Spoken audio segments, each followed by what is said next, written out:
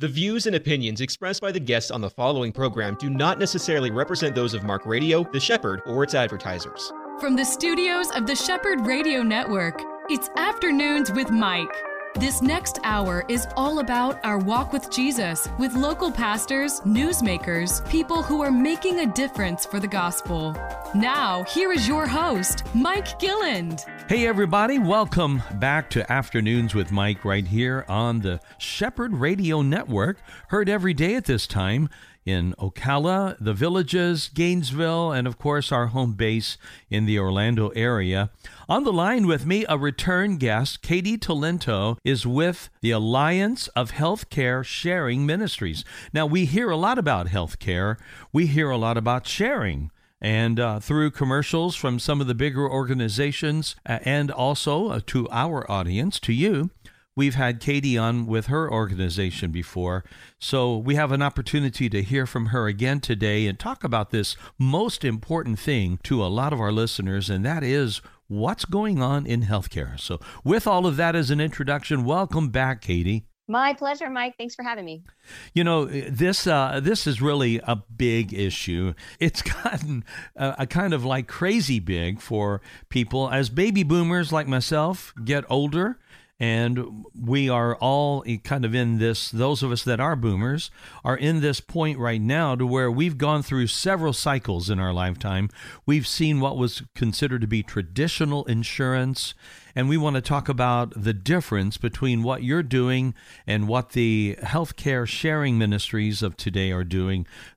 Putting those two things side by side, we know that what you're doing is not traditional insurance, and I think that needs to be said up front, right? That's exactly right. Yes. Healthcare sharing is sort of like a homeschool co-op for healthcare. Yes. So we're going to get into all of that and more in a moment. Let's find out just a little bit more about Katie, though. Give us a little bit of your background. What part of the country did you grow up in? Yeah, so I was born in Texas. My family and extended family were from Texas, but we moved to the East Coast in Virginia when I was little. And then shortly thereafter, we moved up to the DC area. And that's really when I was about 7. And that's really where I grew up and where I consider home, even though I'm a little embarrassed by that.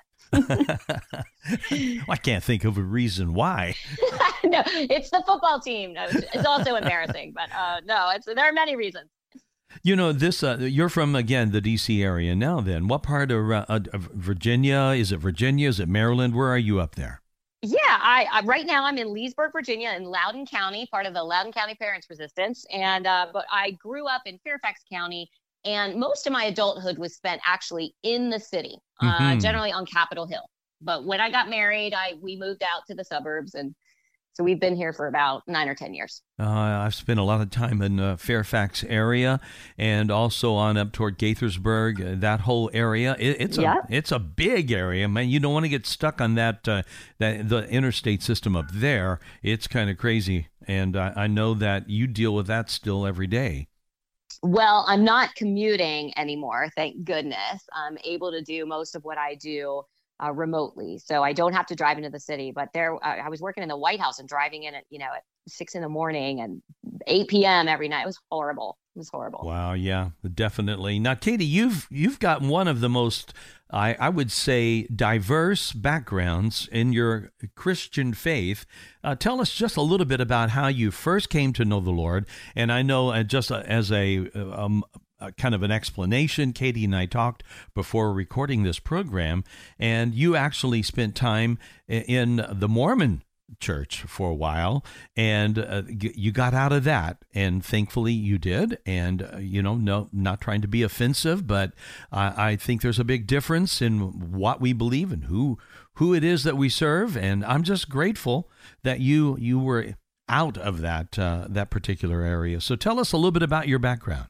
Amen to that. Yes. So I was not particularly raised in a traditionally religious family, but and probably because of that, I was kind of an atheist by the time I was, 12, 11, 13. And but I was a truth seeker and always have been. And so my parents actually forced me to go to some retreat at some point, and that kind of opened my mind to God. Like, maybe there's a God. And then a year or two later, I was sort of pulled into the Young Life world, right, which is a wonderful, wonderful ministry to high schoolers and middle schoolers. And I came to Jesus at a Young Life camp in Windy Gap, North Carolina, and have been walking and loving him ever since.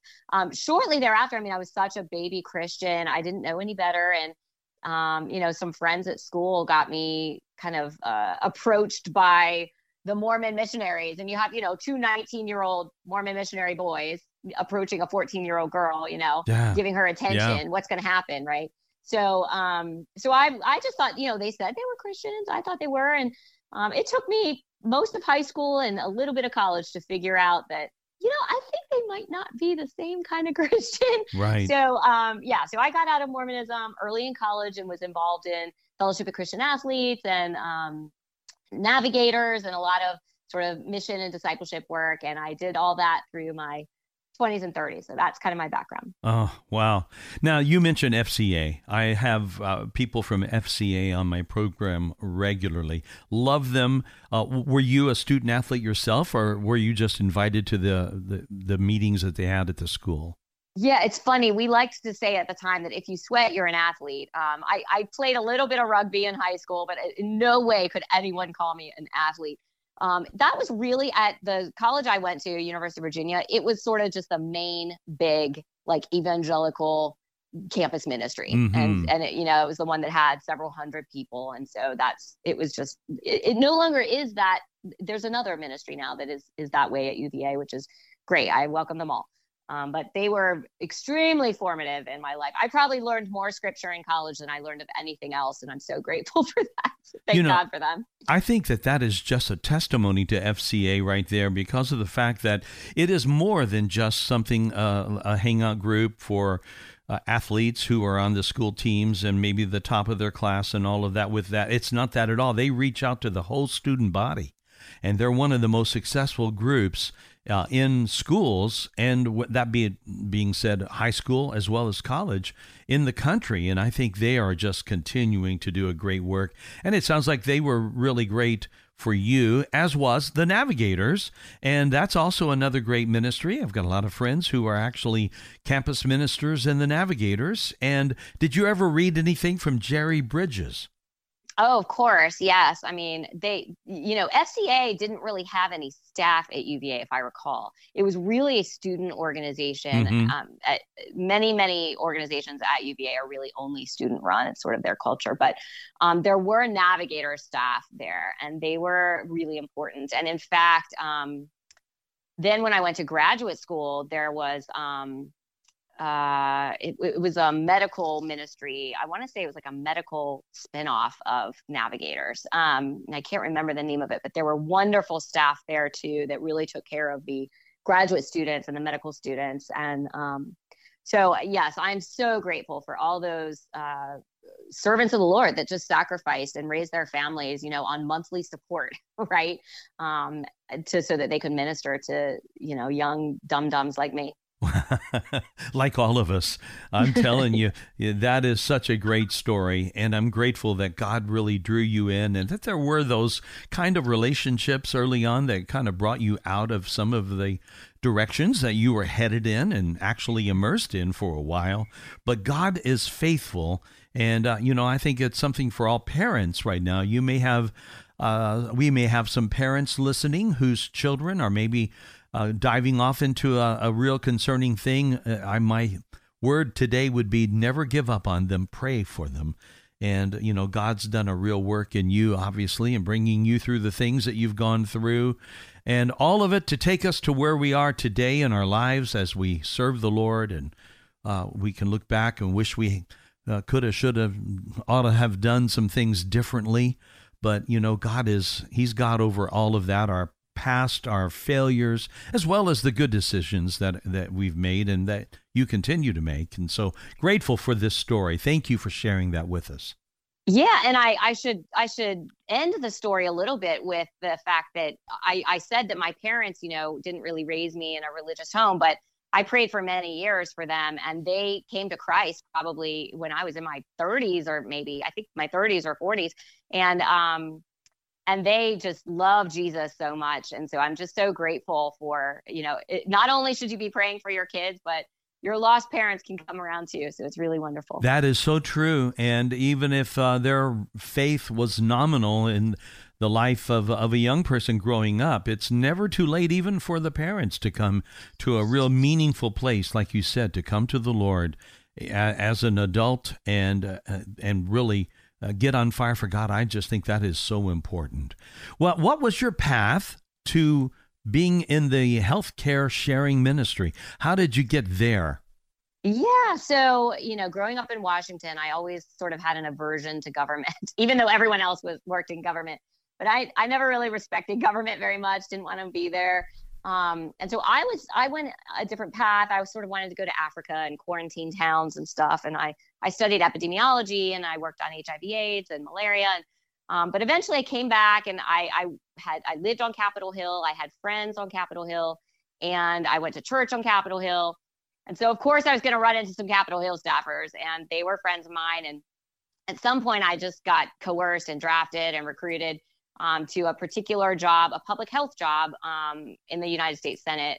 And so that started my government career. I was a little embarrassed at how much I enjoyed sort of the combative nature and the adversarial approach that you have to take to get things done, but also the way you have to negotiate and work with the other side to get things done. And I learned so much about how to do that over the years. I think it's a lost art these days. It sounds like you would have really enjoyed being in the hall of the House last week, right? Yeah, I'm so grateful I was not. Yes, we used to look down our noses from the Senate at the House. We'd say, I think it was Jesse Helms used to say that, there's a reason why you have to walk down 6 steps to get to the House side of the Capitol. Oh, but, wow. Yeah. Anyway, so the House is chaos. It's anarchy over there. But yeah, so I was in the Senate off and on. I was always trying to get out because, again, I couldn't really live with the fact that I was making my career in government as like a government parasite. So I was always trying to get out and find some respectable job. So I would leave for a year or two, come back.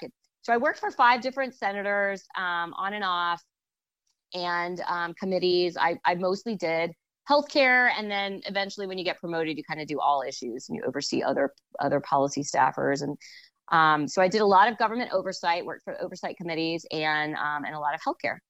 And then around 2015 or 16, this crazy man from New York came down the escalator. And so he was running, Donald Trump was running for president, and he was winning all these primaries. And a friend of mine was working on his campaign and just looked so disheveled all the time. It was not sleeping, was chain smoking. And so I offered to help, just wanting to help him. And so I got pulled into Trump world, which was a wild ride and super fun. And certainly the most fun boss I ever had. Worked in the White House for a few years. And in that capacity, both on Capitol Hill and in the executive branch, I was often working on ways to develop innovative healthcare approaches. We were seeing costs, just skyrocketing for decades. And certainly with the ACA, things were worse for everyday families who couldn't afford their healthcare, but also didn't qualify for ACA subsidies.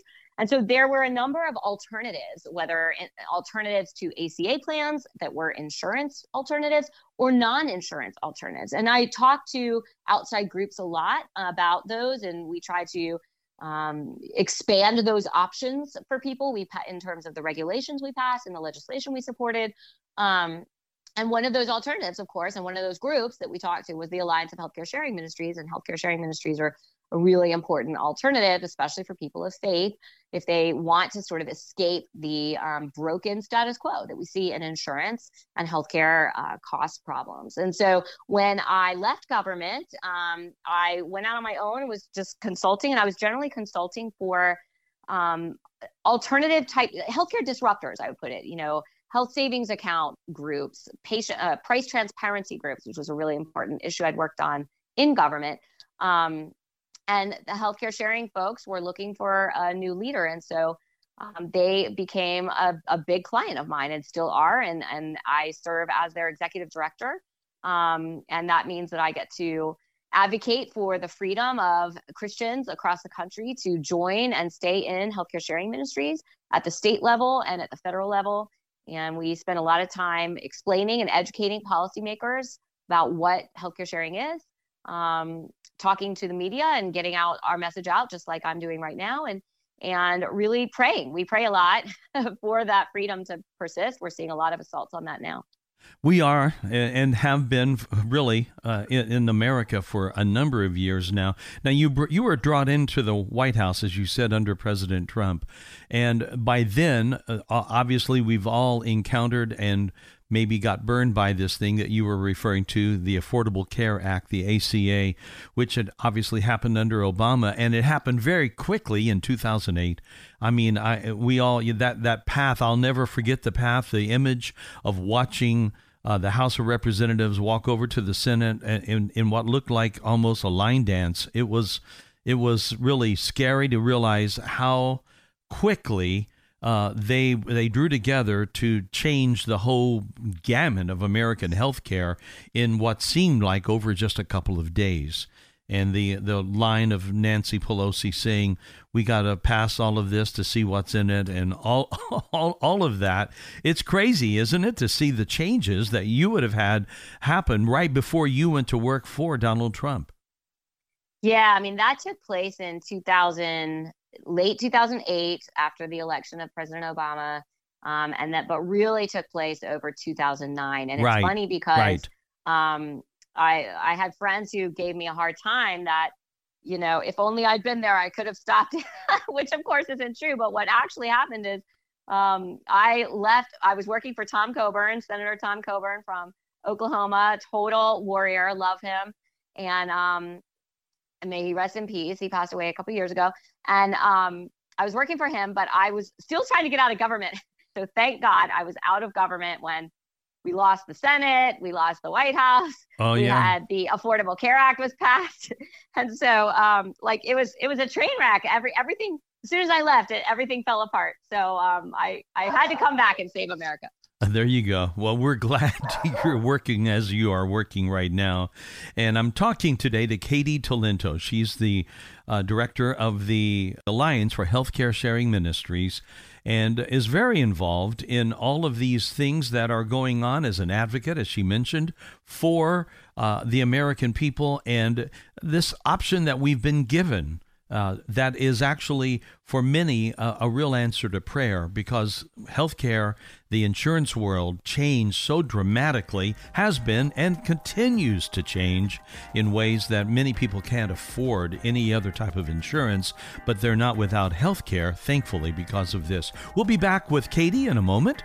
This is Afternoons with Mike, and you're on The Shepherd. Palm Beach Atlantic University Orlando offers 3 distinct areas of study: an evening Master's of Science in Clinical Mental Health Counseling, an evening Bachelor's of Science in Human Services, and our new daytime Bachelor's of Science in Nursing. All of our courses are offered at our beautiful campus on Millennia Boulevard. For more information or to schedule a tour, call 844-PBA-ORLANDO. That's 844-PBA-ORLANDO.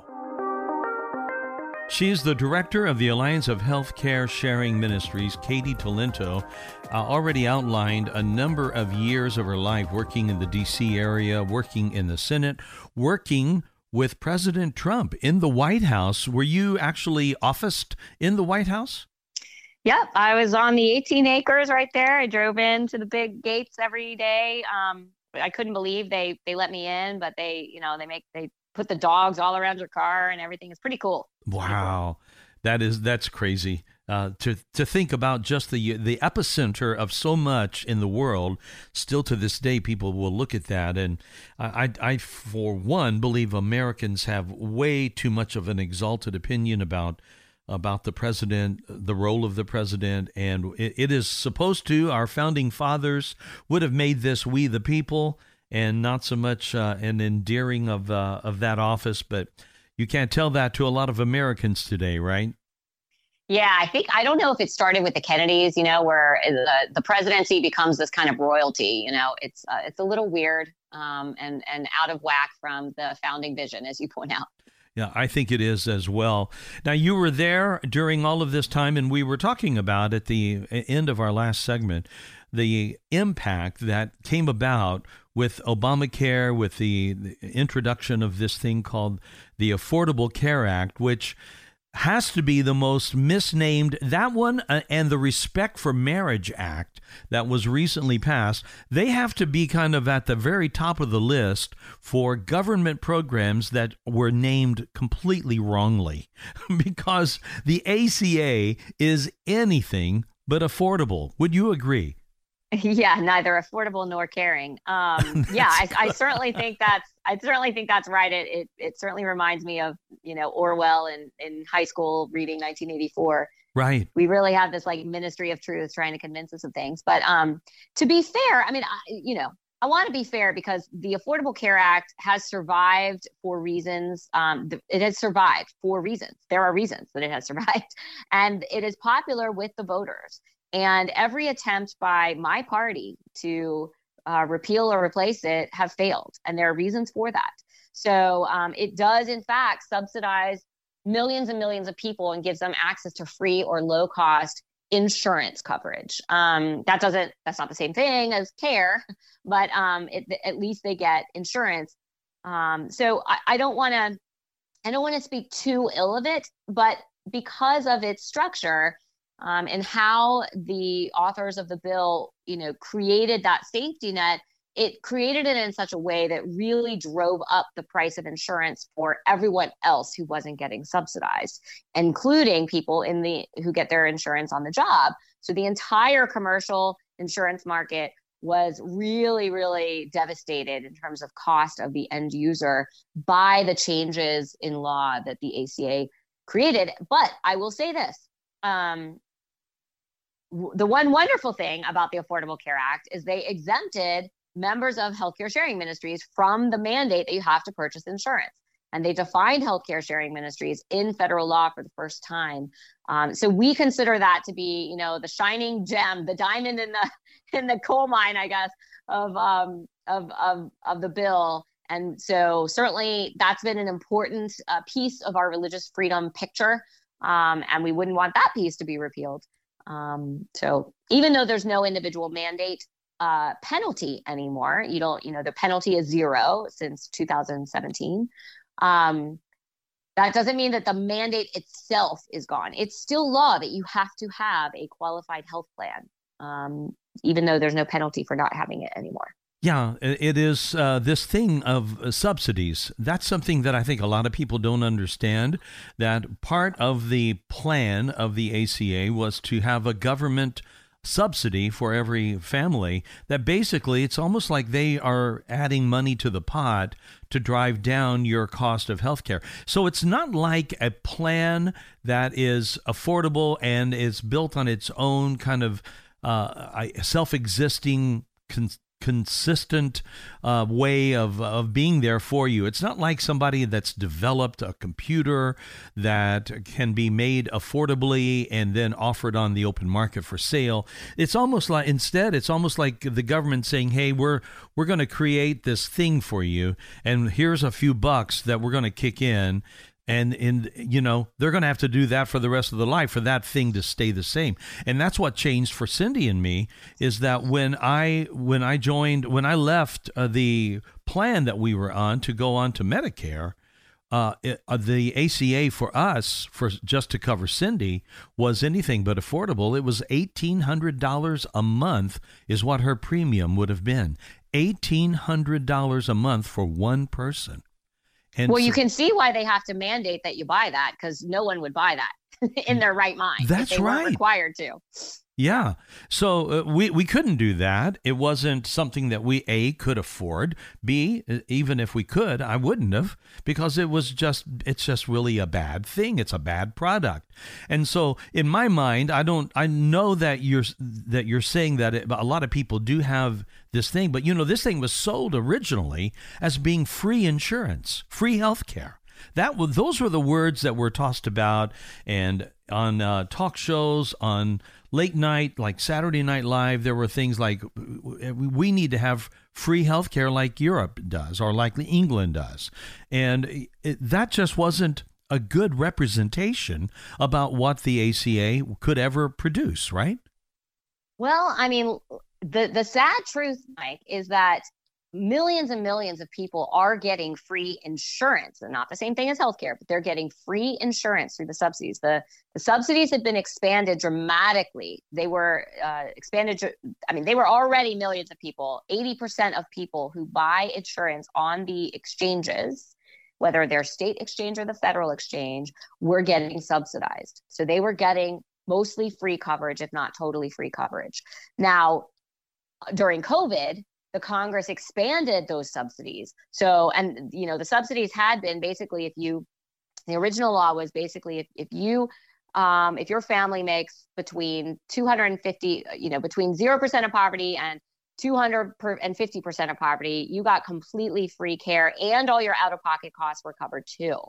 Now, if you went up to 400% of poverty, so 4 times the federal poverty level, your income was, then you would get mostly free insurance, but your out-of-pocket wasn't covered, which is significant because the out-of-pocket on these plans is huge. But under COVID, it's now been dramatically increased to bring even more people under those subsidies.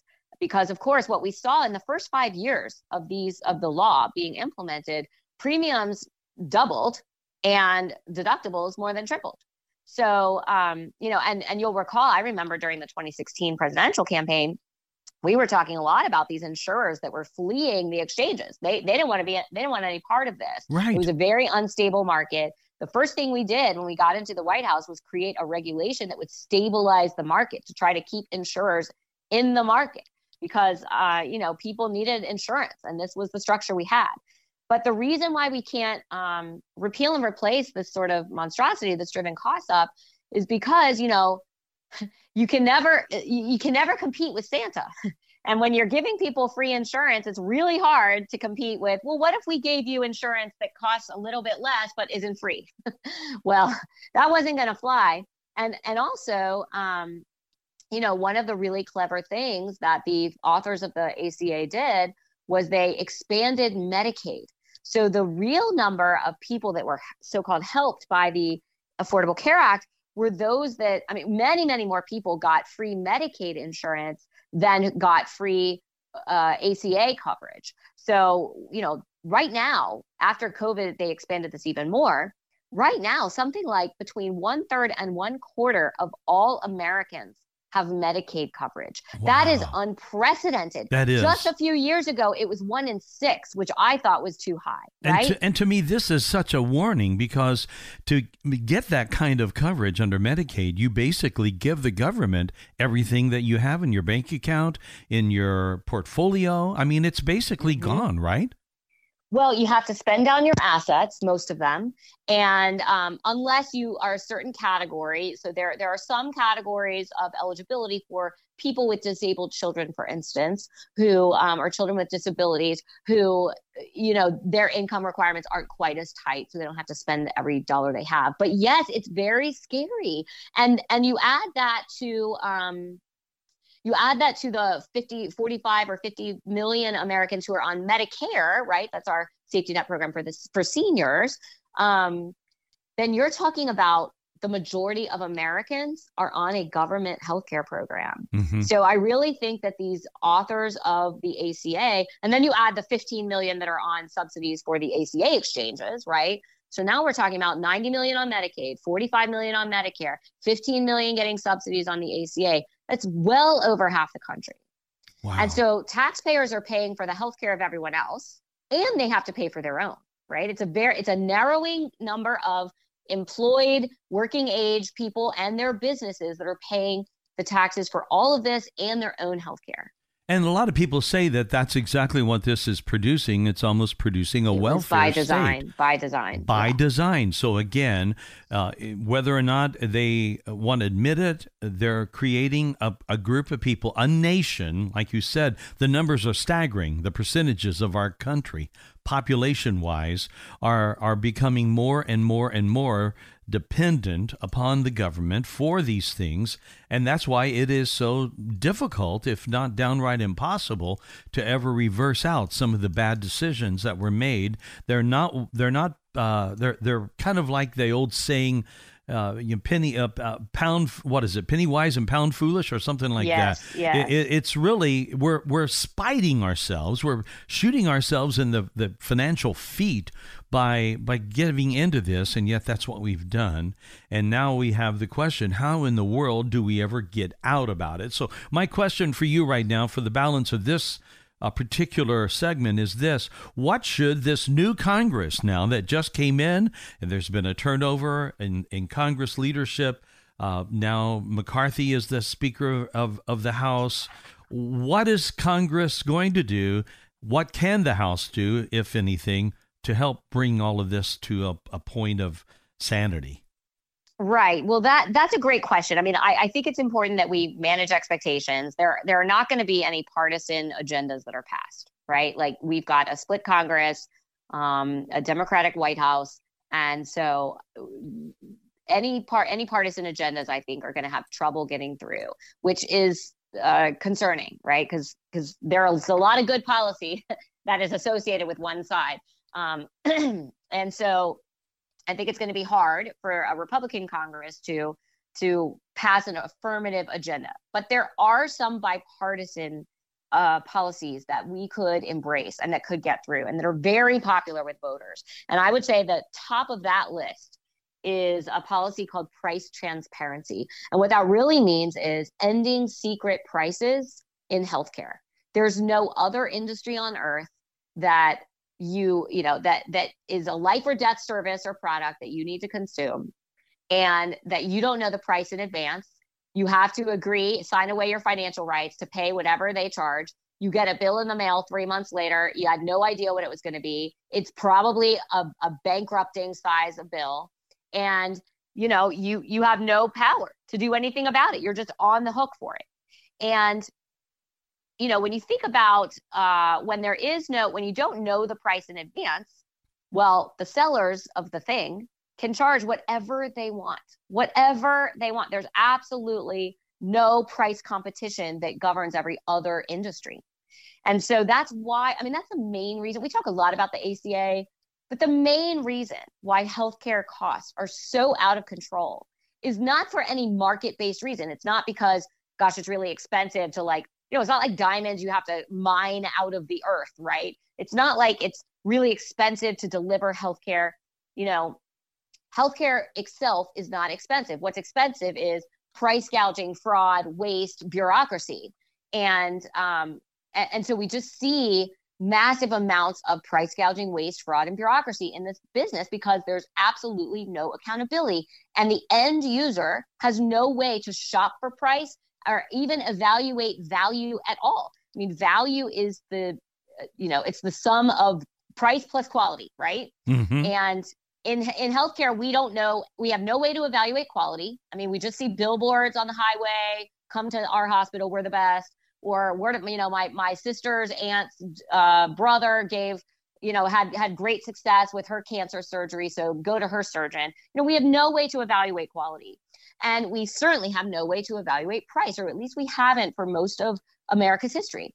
Well, or most of, recent history, the past 100 years.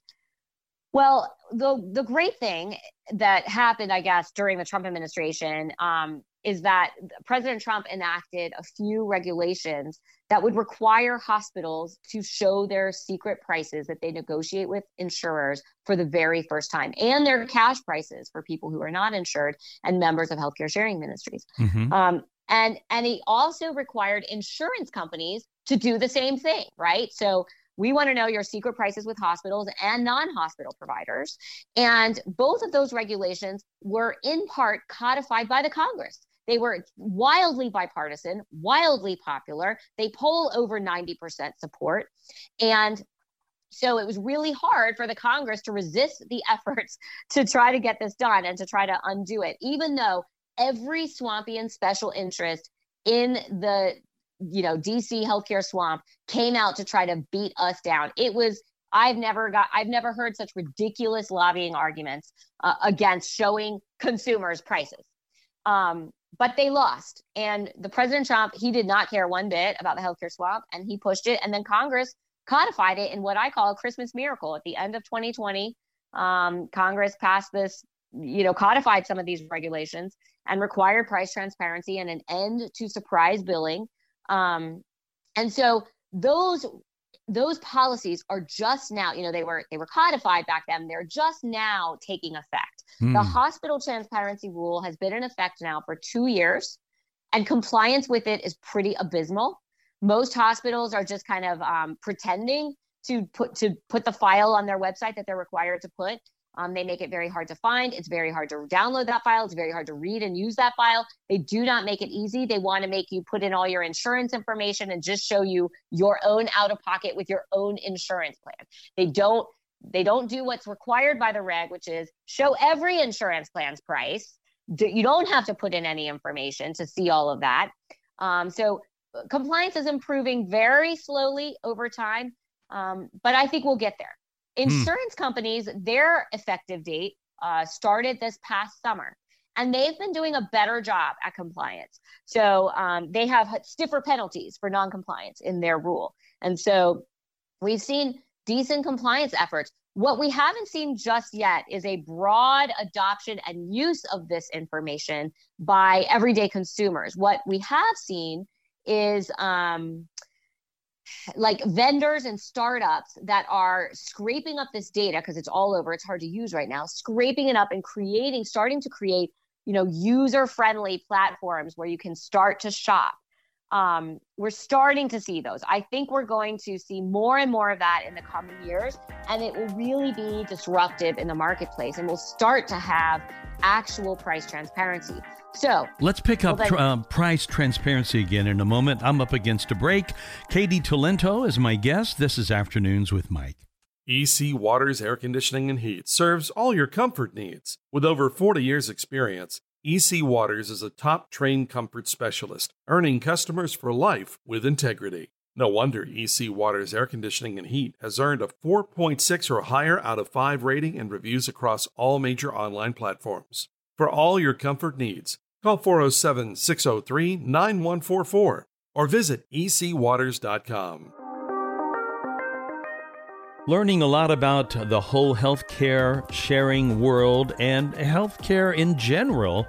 With me today, my guest is Katie Talento, who is a part of this whole thing called the Alliance for Healthcare Sharing Ministries, and she leads this organization. She's as a director in it and spent many years in the White House as well as in the Senate, and understands really what Americans often don't understand, the true state of where things are. And we were talking about at the end of segment 2, the need for these organizations, both insurance companies and hospitals, to comply with what happened 2 years ago at the end of Trump's term with what you called the Christmas miracle, the changing where there's supposed to be an end to all of the transparent or the hidden costs to ensure price transparency. But you were telling us that a lot of places are not yet really up to snuff when it comes to being really transparent, right? Yeah, that's right. Hospitals are really dragging their feet. They do not want this to happen. They recognize that it is an existential threat to their business model of price gouging and exploiting the poor. So, I think that what Congress could do, that's the original question that launched me on that rant. What Congress could do is they need to crack down on noncompliance, but also, they need to stiffen the penalties. And I would recommend that they threaten the tax exempt status of all these so-called charity hospitals if they don't comply with price transparency. We're starting to see a lot of calls, and we talked about in the last segment about how so much of healthcare now is being paid for by government. And, you see a lot of calls by some of our friends on the left side of the aisle as the solution for this price gouging is, well, we should just have government set the prices and that would keep costs low. And I would argue, well, maybe that's a reasonable solution. A lot of countries have adopted that solution. But before we adopt such a radical solution that's kind of antithetical to our free market system, what if instead of setting the prices, we just showed the price? So let's try that first before we go crazy. So Congress can really put their boot on the neck of these price gougers and price hiding hospitals and doctors and facilities. And I really think that they should. But, the next thing that I think is really important is to recognize that the majority of hospitals in every town are nonprofit, so-called nonprofit charity hospitals that are tax exempt. You have to pay your taxes. They don't. And they are eating up all the real estate in your town. And they are eating up all the independent doctor practices in your town so that they can charge more and profit more. And these are like, a lot of them are Christian organizations. It's, St. Luke or, Mission or Mercy Hospital. And they have mission statements where they're supposed to be, we want to be the hands of Jesus Christ in this community. Come on. They are the absolute Bond villains of healthcare. And I do think that, Congress really needs to look at the tax exempt status of these organizations and to start to put a number of conditions on retaining that tax exemption. So if you want to be, and I think that would have bipartisan support. It's not a partisan policy at all. And it would have broad support among the people. If you said, hey, if you're a charity hospital, don't you think that they should have to show their prices? Don't you think that they should not take their patients to court and sue them and garnish their wages when they can't afford their bills? Don't you think that they should have to, disclose their conflicts of interest and their unfair deals with insurance companies? So we think that that's reasonable. It certainly would help members of healthcare sharing ministries, of course, who are not insured and are paying cash prices and need to be able to find those cash prices. Healthcare sharing ministries often invest a lot of resources in helping patients and their members to shop for high value care and to send people to lower cost, highest quality places. That information's hard to get. It's hard to use, as I mentioned, and the quality information's hard to get and hard to use. And so they invest a lot of resources in developing that information and sending their people to those right facilities. But that information should be broadly available for all Americans. The presence of the government's kind of role in all of this has been seen greatly in what is not brought out, what is not told, what may be being stopped, but behind the scenes, we don't even know it's being stopped. And I'm thinking of things like Big Pharma with the medicine that was used to treat the whole COVID crisis, hydrochloroquine and ivermectin. And, these drugs, a lot of these drugs that were found to be effective were almost taken completely off the shelf. I know that we had, even in Florida, we had the monoclonal antibodies. Antibodies that were being given to people with great success, and all of that is ended by the federal government. Why, in the name of people's health, why do you think the media is allowing them to get away with it? Are they on the payroll too? Well, yes. If you look at the biggest advertisers for the cable news networks, they are drug companies. And so, yes, I do believe, and that's true of the print media as well. Wow. I do think that they, not only are they ideologically aligned with, the ideology that can't be, I guess Donald Trump breaks people, he just breaks them. And if he says, the sky is blue, then the sky has to be red. And I think that because COVID started when Donald Trump was president, we saw the media taking whatever he says, whatever he does is wrong. And so they align themselves ideologically with whatever was opposite of what he was doing. And then when he left power, they were a little bit in a pickle because his policies were continued in many cases when it came to COVID. And so they were in a pickle and they had to. So I think there are ideological reasons why we've seen the sort of COVIDian ideology, but I think there are also financial reasons, to your point. There are really disgusting amount of undisclosed conflicts of interest. And I certainly think that when you're looking at the FDA, I mean, my goodness, if this Congress could bring some accountability to the FDA, it would be a great service to the country. And I really think that one of the key problems that I'm seeing, especially in California, but around the country, is this muzzling of doctors. And I think the lack of involvement of doctors and the freedom of doctors to exercise their judgment in the ways that they always have been able to up till now. So it never used to be that you had to justify to a pharmacist why you wrote a prescription. I mean, unless you wrote a prescription that was in error or it was an obvious a contraindication for another drug that someone was taking. I mean, unless pharmacist is trying to help you, not kill somebody, doctors are allowed to prescribe off-label drugs. Hydroxychloroquine and ivermectin were off-label drugs. The makers of ivermectin received Nobel Prizes. So because they were so safe and effective at saving so many lives in poor countries around the world, both of them. Yeah. And so these were some of the safest and most effective drugs ever approved. And so there was absolutely no downside to trying them in new diseases. Absolutely no downside. And so it was very strange what happened. But, you could have disagreements. You could have scientific debate about whether they were effective, whether the trials were good or not good or whatever. The point is that never has the federal government or any government stifled doctors from prescribing FDA-approved drugs for other diseases.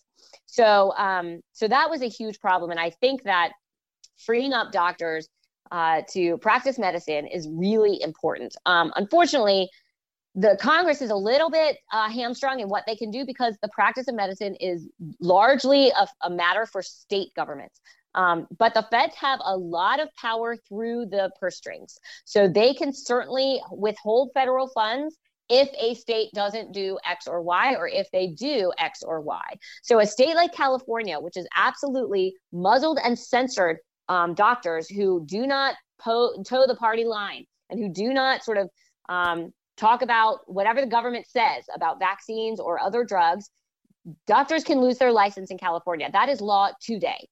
And I would argue that that is a violation of 26 different conscience laws. It's a violation of the First Amendment. And it's certainly a violation of the Nuremberg Code and of all our rules around informed consent. So the masks and vaccines and tests and all of these products, they are required. There are a number of rules that the FDA is not enforcing right now around post-marketing, post-approval surveillance. We're supposed to be taking note of the adverse events that happen after these drugs are approved. There was an absolute bait and switch fraud in terms of the drugs being approved, so-called approved by the FDA, but then the drug that was actually available in the United States was not approved by the FDA. That's still the case. We're still all putting into arms vaccines that are not FDA approved. They approved a companion drug, a mirror drug, that's only being offered outside of America, so that they could perpetrate a fraud on the United States and say, oh, look, it's FDA approved now, so we can mandate these vaccines. But it wasn't FDA approved, not the version that's going in Americans' arms. And that's still the case, which means that the version that is going in Americans' arms is still under an emergency use authorization, which requires informed consent. So I think it's really important to think about what Congress can do to expose some of this fraud, because it was all censored to talk about it until recently. And I think certainly Elon Musk has done the country a service.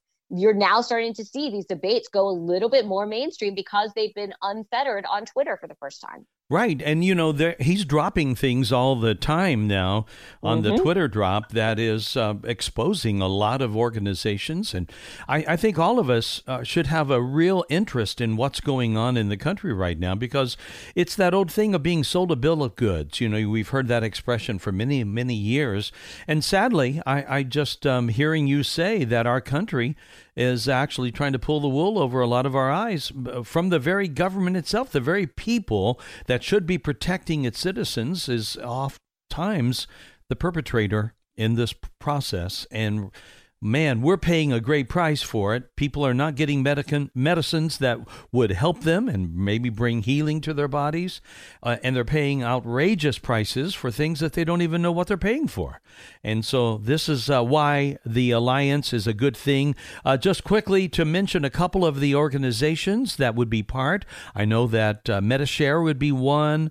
Samaritan Ministries would be another, and there are others as well. How can people find out more and maybe get some hope in their future about health care in their lives? How can they find out more? Yeah, so they can visit our website at www.ahcsm.org. That's our acronym for our name, Alliance of Healthcare Sharing Ministries, ahcsm.org. And you can read about our members. You mentioned two of them, Medi-Share and Samaritan. We also have OneShare Health, Altrua Health Share, and Liberty Health Share. And we invite everybody to visit our website and learn more about healthcare sharing. If you have questions, reach out to us. And, we're not going to tell you to go to one ministry or another. We love them all.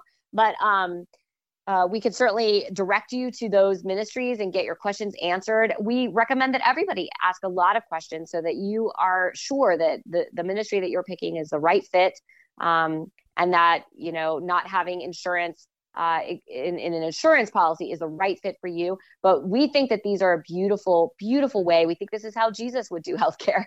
So we love it and we recommend it to all. Well, there are so many things that we didn't get to today, so you've got to have you back maybe in a month or so. If you can carve out the time to be back with us here on the station. I appreciate you so much, Katie. My pleasure. Thank you, Mike. Appreciate it. And God bless your audience. All right. And friends, we'll see you next time right here on Afternoons with Mike.